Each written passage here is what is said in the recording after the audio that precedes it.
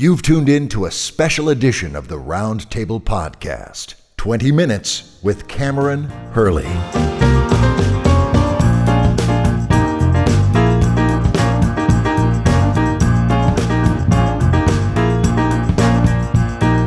Hello, literary alchemists. I'm Dave Robison. And I'm Brian Humphrey. And you've tuned into a special edition of the Round Table Podcast, 20 Minutes with. That's right, 20 Minutes With is a segment in which Dave and I have the great honor to share the microphone with some intriguing and influential storytellers, and our guest today is certainly a literary force to be reckoned with. Ooh, it's so very true, so very true. And before we launch into the awesomeness that is this 20 Minutes With segment, yes.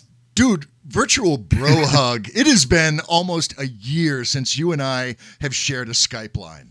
I'm slobbering on my computer because that's how know. excited I am to be talking to you again. It's been too long. It has been way too freaking long. And now that the round table is back up and rocking, I'm looking forward to exploring the hinterlands of literary gold with you once again, my friend. Most definitely. Well, let's roll into this then. Okay. And let me start off by saying, Brian, we don't get a lot of dabblers sitting in the guest host chair here at the round table. If you're not a literary badass, if you're not walking the talk, if you're not committed to weaving wonder into the tapestry of the world, you're just not going to make the cut. But this week, Brian, our guest host has redefined the concept of literary badass for me. As a child, she took the concept of imaginary friends to a whole new level. She would actually lock these phantom friends in the bathroom so they could take a bath. And she did this so many times that the screws on the doorknob to the bathroom became stripped because from her parents having to get into the locked bathroom and turn off the bathtub before it overflowed and flooded the house. Now, that level of commitment to an idea is one of the defining qualities that has sustained her and distinguishes her as a unique and potent voice in the genre fiction community. Now, when she was 6 years old, she watched the Challenger space shuttle explode over Cape Canaveral. And that tragedy awakened an awareness in her 6-year-old self that life is not always the scripted perfection presented to us in movies and stories. At 6, she's making these realizations. Now, she held off until she was 12 to decide to become a writer, but only because she didn't realize it was an actual viable profession.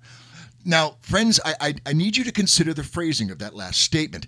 At the age of 12, our guest host decided to be a writer. Not decided she wanted to be a writer or that she would someday become a writer. She decided at 12 years old that she was a writer.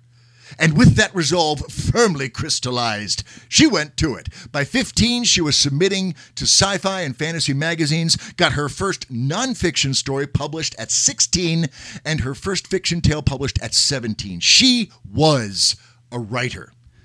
Now, another defining moment occurred when she was 18, when her family moved to a city about 5 hours away from her hometown in Washington State. Now, most of us don't consider moving a life-altering event, unless you're our guest host. Now, the subtle shifts of culture in that short distance, things like the library being open on Sunday, struck our guest host as seriously strange and earned her more than a few "are you nuts" glances from her new neighbors. Now, again, her awareness was tweaked, and she realized how sheltered she had been. And again, her perceptions became more attuned. Now, quick incidental sidebar. The world of her latest novel, Mirror Empire, arriving on bookshelves everywhere August 26th, was conceived during this time in her life. It has been bubbling in her brain for all that time. Continuing with the narrative. She didn't date for the first 5 years after high school. Now, this is not that she couldn't get a date. She was just too busy being a writer. If having a relationship meant giving up writing, then fuck relationships. And that impulse, actually, it launched her into the frigid expanse of Alaska, where she pursued historical studies at the University of Alaska.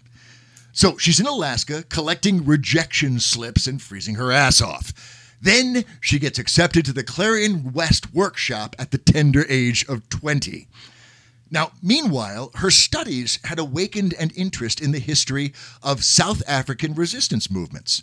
And Brian, you can picture the moment when that desire is kindled and our guest host is gazing out across the frozen Alaskan wastes, realizing that she was in the exact wrong place to be studying the history of South African resistance movements. So from there, and you can almost watch that red line arcing across the map like in an Indiana Jones movie, our guest host was transported, she went to Durban, South Africa, to study at the University of KwaZulu-Natal, where she shared a 1.5-bedroom flat with a partial view of the Indian Ocean, with an expansive nest of cockroaches, numerous geckos, and a wealth of other indigenous species.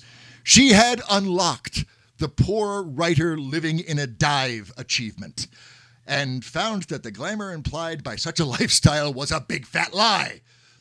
Now, in addition to her studies and the inevitable psychological afflictions that come from waking up with a 3-inch cockroach on your pillow, and by the way, those afflictions she exercised brilliantly with the bug magic and bug tech of the Beldam Apocrypha series, during this time, something marvelous happened.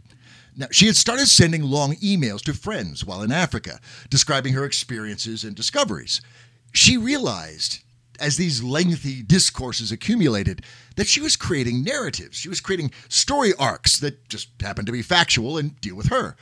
Now, this was around 2004, and Blogger had just fired up. So once she returned to the States, she fired up a free blog and continued those narratives.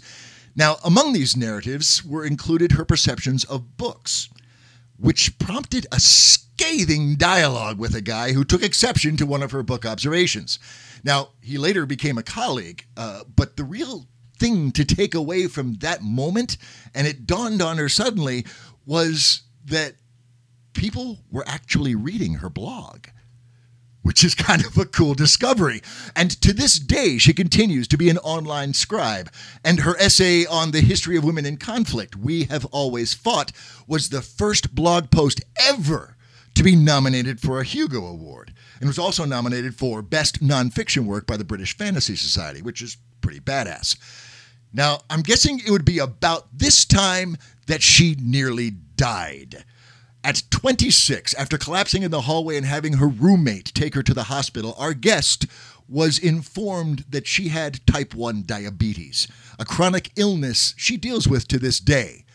Now, I would argue that this may be taking the Campbellian hero cycle a bit seriously, but our guest host is hardcore. There is no doubt about it. At 28, she gets her first book deal. Then the deal gets canceled. She gets to keep the advance, but the work was never published. Another book deal. And books are published, and then the publisher implodes, and the rights to her work are sold off along with the copier and the office furniture. The reality of the decision she made when she was 12 years old is starting to hit home, but there is no wavering.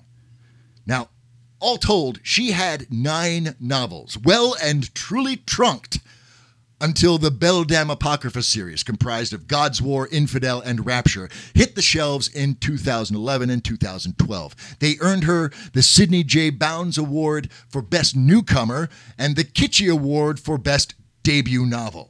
And their arrival on the genre fiction scene established her as a potent and eloquent voice in the spec-fic continuum. Her work has contended with the best, and she has been a finalist for the Arthur C. Clarke Award, Hugo Award, Nebula Award, the Locus Award, and the BSFA Award for Best Novel. Her works have been translated into 4 languages, and her short fiction has appeared in all the best places, including Lightspeed, Escape Pod, and Strange Horizons, and anthologies like The Lowest Heaven, The Mammoth Book of SF Stories by Women, and Year's Best SF. Do you see what I mean, Brian, when I say our guest host redefines literary badassery? Absolutely. Ladies and gentlemen, dear friends, please welcome to the big chair at the round table our guest host for this 20 Minutes with, Kameron Hurley. Kameron, thank you so much for taking time from what I know to be a hectic pre-launch schedule to share your thoughts and ideas with us during this 20 minutes. I really appreciate it. Dude, it was worth it just for that intro.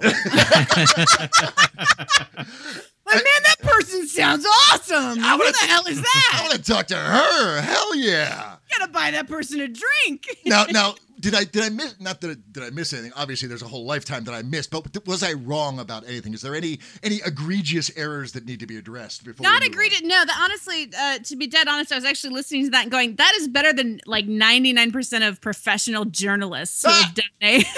Oh damn! So I think no, you got most of the stuff. So, awesome. And a new career path opens up for Dave. Awesome. Very cool. Exactly right. All right. Don't be a journalist. No, it won't happen. It won't happen. All right. Let's not waste any more time. I'm keen to start our 20 minutes with Kameron Hurley. I'm going to set the clock here, and we'll of course ignore it. But we got to give it a try. Kameron. On your Amazon bio, the Beldam Apocrypha series is described as a science fantasy noir series. Now, I there's been a lot of talk about what is science fiction, what is fantasy, yada yada.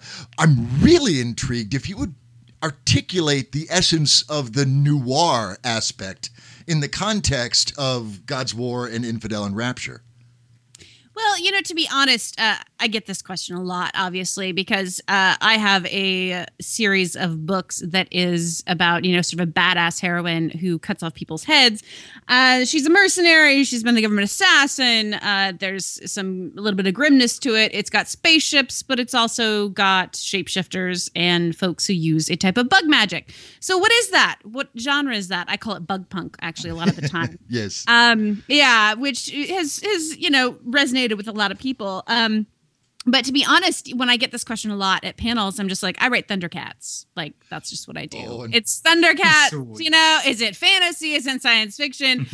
Saladin Ahmed actually just had on his Twitter feed, he posted this picture of like a I don't remember what year, but of Wonder Woman, and she's riding this giant kangaroo through the solar system, hopping off different planets. And I'm like, that's what I write. My agent's like, yeah, that's an accurate description of what you write, Cameron. Wonder Woman on a kangaroo. That pretty much sums it up. Right? Just I write fantasy fiction. I write speculative fiction. And to me, I think a lot of times we find ourselves limited by genre. So I think that when folks come to me, what I'm probably going to say is, hey, this one is a little bit more in the science fiction realm, for the Beldam books. This one is a little bit more in the fantasy realm for the Mirror Empire. But for the most part, I like a blending of genres. I like to throw in everything but the kitchen sink, and sometimes the kitchen sink too, and see what comes out. Right? I think it's incredibly limiting when we say, "Oh, it's this thing." For marketing purposes, now I try to find ways that I can talk about something that is at its heart kind of unique, right? And that's why a lot of times I'll call it kind of a noir. I've had some people say that it does follow kind of a noir sort of. It is about the internal struggles of these characters, in particular the protagonist Nyx, and just her journey, throughout this incredibly crapsack, war-torn Mad Max apocalypse, 80s action hero world. Right. So that's just what I use as a kind of a shorthand for this is sort of the flavor and tone of what you're going to get. Sure, and that's all you can really do in the short amount of time that you have to hold people's attention while you're pitching a tale. I was intrigued by that noir aspect in particular because noir, of course, conjures images of Humphrey Bogart and trench coats and black and white film, and there is an aesthetic to the noir vibe. And was that? I guess I'll answer your question for you, Cameron, if that's okay. I'm guessing that probably evolved and resonated for you after the book was done. Is that a safe bet? Absolutely. Yeah. I think a lot of, again, and people come to me about this all the time, like, oh, how do I market a book? My day job is marketing and advertising for a software company. And I said, while you are writing a book, you don't need to think about those things. That's not important. When you are writing a book, you need to write the book that you want to write. You need to make it absolutely amazing and have it, fire on all cylinders and do the happy things that it does for you. after it's done, that's when you sit down and go, okay, what can I kind of map this onto? What have I wrought? What the hell is this? Which honestly, for 99% of what I read, I'm like, oh my God, what did I just do? And a lot of times there's no straight analog, especially for a lot of the things that I write. So you just try to get an approximation, and then you throw in, and there's energy swords flying out of their wrists, and there's flesh-eating plants, and there's all this other stuff too. But then you pitch it as something familiar, like, oh, it's Game of Thrones meets Fringe. Oh, it's, right. So that they can have a hook. Sure, sure. They need something. Some conceptual reference to plug it into. Sure. Exactly. Well, and I think, genre mashups and whatever that means in the context of the industry aside, I think that's what really distinguishes your work, Cameron, is that you are not bound during the writing process to a particular, maybe even recognizable vibe. I know weird fiction has been thrown around in association with your name, but even that, you could hold up China Mieville and Cameron Hurley side by side and see the resonance, but you really are standing on your own feet as you're going out there, and that's pretty awesome. It is pretty awesome. It has its good and its bad. Yeah, because you're carving your own niche. Yeah, exactly. And that was something that I wanted to do, and I was very clear about wanting to do that, and that's why I positioned Godswar when it first came out as Bug Punk, where everyone said, hey, this doesn't fit into a nice, neat box, and I said, well, then I'll make my own box. There you go. It'll be a small box. It'll be a small box. And it will start small, but eventually, it will be. This is a Cameron Hurley book, and that's what it is. And I think that is a place that I'd like to get to.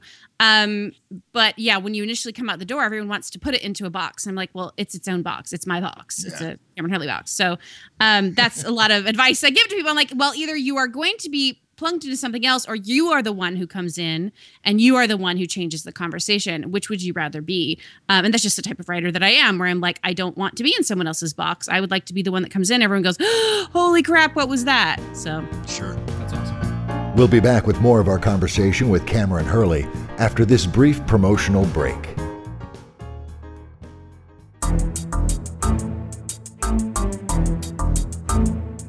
The city of Charlton is a city divided. Upper Charlton, where the rich and powerful work and play, and Charlton Terrace, where corporate dynasties and powerful gangs ensure that the poor stay on the right side of the economic gap. In the Terrace, Miranda Guerin has a chance to make a new life for herself with the help of an old family friend and his plans for advanced medical technology. Creepin Byrne is the favorite son of Upper Charlton, champion of the local boxing circuit and heir to a corporate empire. Their separate worlds are brought together and destroyed around them in a single night by the leader of the Cabezas de Muerte gang, who will stop at nothing in order to make a name for himself in Upper Charlton.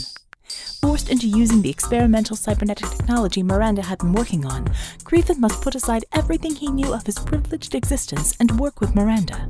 Together they must find a way to escape the machinations of the cruel, vindictive gang leader, the new dangers that lie in the belly of the Terrace, and their own personal demons, and reclaim control of what remains of their lives. Broken is a near-future inner-city cybernetics adventure written by Cedric Johnson and Veronica Jaguar. Get your own copy of Broken on Amazon and Smashwords. Learn more about the authors at thepenofzen.wordpress.com and www.voicesbyveronica.com. Now, let's get back to the conversation with Cameron Hurley. I'm going to go in kind of a little bit of a different direction because I was listening to your essay, the We Have Always Fought, and I've been having a conversation with a lot of people recently about the concept of how it seems like a lot of writers right now that are involved in the conversation are really pushing for writers to be socially conscious within their work. And that's not necessarily what I applied to your essay, but it got me thinking about a lot of different things. And so the question, I guess, that I have for you, because I think that you would be somebody that would be excellent in answering your point of view on this, is, are writers today required to be socially conscious in their work, or is there any room anymore for just sort of the cotton candy escapism in writing? Oh Lord, you do whatever the fuck you want, right? No, like, and here's what you got to get. And again, everyone writes for different reasons and everyone reads for different reasons. All of that Sure. work needs to be there. We need cotton candy. We need things that I just want to read something that is exactly like the world as it is presented in the media every single day, because that's what I'm most comfortable with. Some people really enjoy that. We need that broad spectrum. You absolutely don't want to go, well, I have to do this, this, and this. You don't have to do anything. Now, I will, the caveat to that is that as Dave said, I went to Clarion when I was 20, very young and very early time in my career, and I had Jeff Ryman as one of my instructors, and he told me about one of my stories, and it was actually a very early version of what would become the Beldam Apocrypha, and he said, I believe this story suffers from a failure of the imagination, and I find it personally offensive. And when you've got a big name writer at the time, you're a little baby writer, and you're like, oh my God, I never make it. And we had a one-on-one, and he kind of apologized. He's like, I was a little harsh on you. But he's like, I did that because you're incredibly talented, and I don't want to see you just doing, like stuff for shock value. Sure. He's like, I think that you can be a better writer than you pretend to be. And he said, there's something also you need to understand, that as writers, we must take responsibility for the images that we put onto the page. And it was that conversation, I've quoted it several times, but that conversation always comes back to me in everything that I write. Is that true of every single writer? I do think that at a certain point, yes, we have to either own up to what we've done and say, yes, that is something I meant to do, and I put that on the page, or yes, that is something that was put on to the page, and unfortunately, I did not communicate that in a way that I felt was responsible. Ultimately, all we own is our words. And so that's fine. If you're like, I'm going to go out there and I'm going to write this thing that is, punches people in the face, but it's escapist to me and it's, cotton candy, and I own that. If you want to own that, I'm totally cool. I'm like, all right, cool. All right. We know where we all stand. But to pretend like, oh, I'm going to go out and punch people in the face, and well, that's just the way it is. It's just realistic. Sure. No, it's fantasy. You chose to make this world. So I come from a place of brutal honesty. I'm that way about publishing. I think people know online I talk very frankly. It gets me into trouble occasionally, but I talk very frankly about the publishing life and about writing. So I want to have honest conversations, and I have very little patience for folks who are just like, well, I didn't mean to do X, Y, and Z. Well, that's fine. So do you want to fix it, or do you just want to keep perpetuating it? Because that is a choice we make with every story. And if you want to make that choice, I would much prefer someone makes that choice consciously. So if someone calls you out and says, hey, you realize you just did this thing that was kind of like a jerk thing to do. And you're like, yep, I did. I own that. Okay, cool. That's mine. Great. You owned it. That's fine. You want to be that way. That's cool. That's your work. And if that's what, you want to put out into the world, that's totally up to you. So again, there's no hard and fast rules to anything that we do. And I think pretending that there's some sort of, oh, you are automatically, blah, blah, blah, socially responsible. They're not going to be. Well, and it just seems like there are so many people these days that are becoming apologetically so. You see Marvel making these massive changes, and it's as if they're doing it because they don't want people to see them as a not socially responsible company for marketing reasons rather than necessarily cultural or responsible reasons. Okay, now this is interesting. Now, again, I do marketing and advertising in my day job. Here's something that's very interesting to know about your market. In 2050, white people will no longer be a majority in the United States. Women make up 51% of the world. They play 50% of the games. This is, if we don't want to go socially responsible, this is something businesses need to think about if they would like to be successful in the next 30 years. Absolutely. So, right. So if we want, everyone's like, oh, it's PC. And come on. Businesses talk about, this is money for businesses. This is not about being nice people, for a lot of the time. A lot of the time it's about money. And the ones who get it are getting it. And I think they're going to get ahead of the pack, and they're going to understand that, oh, this equals dollars. Maybe I should, think about that. So. Yeah, I think the thing that hit or struck me about the Marvel, especially the Thor thing, and Dave, of course, is rolling his eyes as soon as I mention Thor, because anything to do with Norse religion, I'm all over it. But He is. The thing that really bothers me is, and it's the same thing with the Captain America thing, and I don't know if you've seen that too, but you have Thor losing his power and a woman takes up the mantle. And it's not a new, really awesome female superhero that is going to step in and create its own audience. She has to take the place of a white guy. Yep. And then you have the same thing with Captain America, where his one of his best friends is this black superhero, and Captain America, or Steve, I forget his last Rogers. name. Rogers, I'm yeah. being thank you. Bad nerd. so bad crucified. nerd. Turn in your I know. nerd card. Holy crap. Edit that out. Anyway, but he loses his powers, and his friend steps in and becomes Captain America. And so the headline is Captain America now is going to be black. But it's not this character that has created its own audience and can stand on its own. Again, he's replacing a white guy and taking on his audience. And I don't see that as them doing an honest, socially responsible move, if that's the reason that they're doing it. Does that make sense? And those two were like back to back within the same week of news. Oh, sure. And here's the reason, and Gail Simone was actually talking about this on Twitter. Here's the reason for that, is that if I went out, I make Nyx, the main heroine of God's War, a person of color who's badass, who's amazing. I can come out with that character. I could put out, and I've had people come to me about this, put out a graphic novel of Nyx and her team of badasses.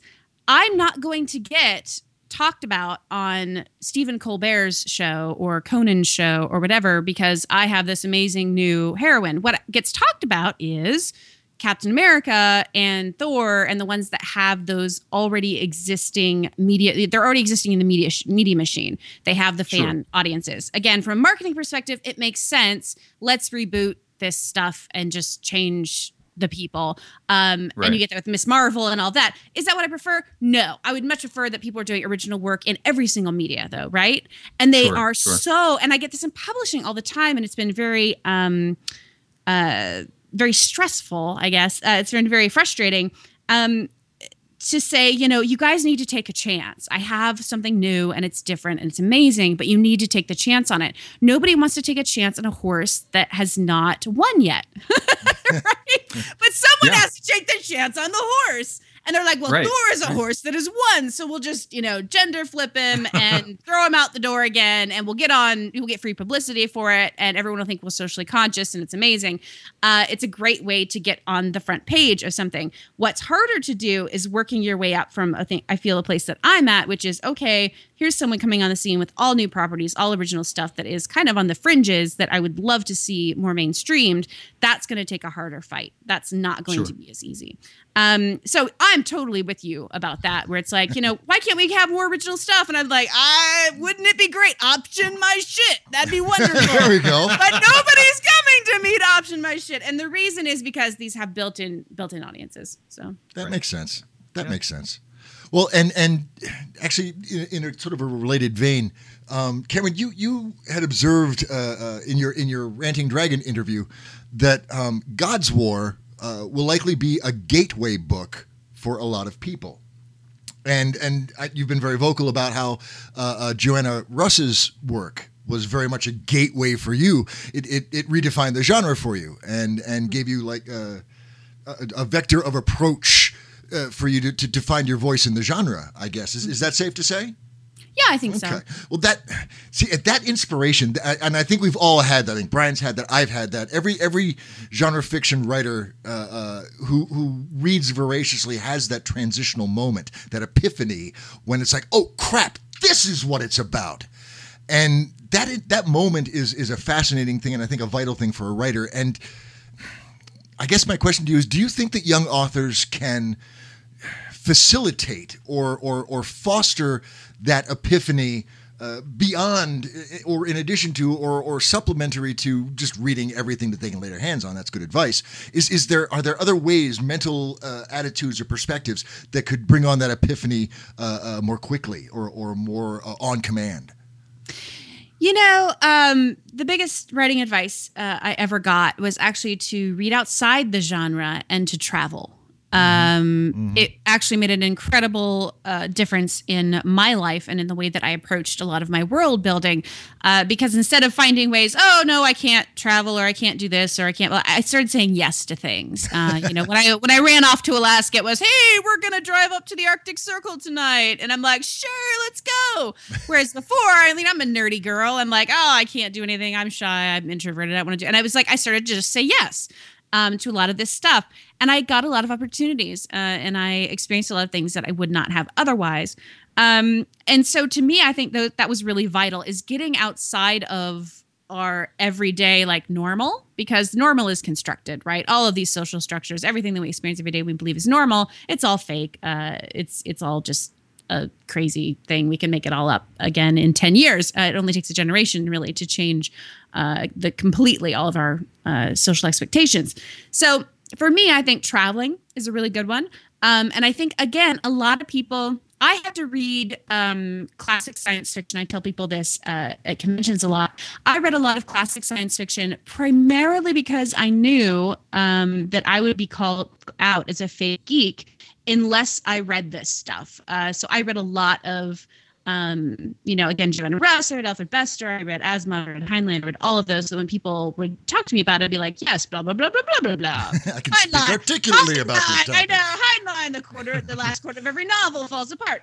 So I knew this, yeah, right. And I could talk about them, but also read a lot outside the genre. I would read, Toni Morrison and Isabella Lund and other folks. And that kind of actually led me back to, weirdly enough, New Weird.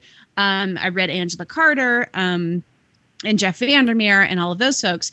And it ended up being a loop. And so, yeah, I think that you can hack anything. I think primarily the biggest thing folks can do is start to interrogate, again, is why do I think this is normal? And is the world really this way? And when you travel, it's really nice because that takes you out of your immediate environment and it forces you to look at how everything is constructed. And so that to me has been the most beneficial. Awesome. Very cool. The clock is ticking down. I have one more question. I got to get in. The clock is going to kill me, but we're just going to have to suck it up. Cameron, one last quick question before our 20 minutes is up. It's there was a guest post that you wrote in the book Smugglers called A Complexity of Desires, Expectations of Sex and Sexuality in Science Fiction. And you were speaking about how your editor had written in the margins, yes, we get it, she has sex with men and women. Yes. And you said in the blog post, it reads, I crossed out the line of stupid narrative, then went back and got rid of some more. I made Nyx's world normal. Mm-hmm. How do you do that? That's the question I've been dying to ask for 20 minutes. How did and you succeeded, I think, fantastically in making it believable, making it approachable, digestible, embraceable, all of that.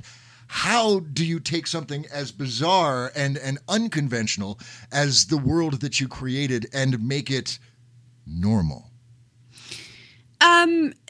This is one of those things where my high school theater training comes into handy quite a lot. Theater, yes. Theater, baby. We do more than just smoke out in the parking lot. That's right. So this was a lot of, putting yourself into someone else's shoes. I think the best thing that fiction can teach you is empathy. I really think that that's why stories are there. It's to keep us in line, quote unquote, or, tell us to fight the structures. And it's to show us, hey, this is someone who is a human like you, right? Which is hard for people when sometimes we're not getting those messages that in fact everyone is a human and we're all a lot more alike than we are different. So for me, a lot of what I did was simply just say, okay, when I turn on the light, do I think about how the light works? No. Mm-mm. Well, when I drive a car, do I think about how the engine works? No. So if you're driving a car that's powered by bugs, I'm not going to sit there and tell you how the engine works, even though it's powered by bugs, right? And there's like four pedals in the vehicle. I'm like, she's not thinking about what they're all doing. She pressed some pedals. So a lot of that is simply saying, all right, how do I interact with my everyday world? And what do those same exact things look like or similar things look like in her world? And how does she interact with them? And one of the things I liked, and I specifically chose this with Nyx, it was nice because she was not a terribly intellectual person. She's Conan, right?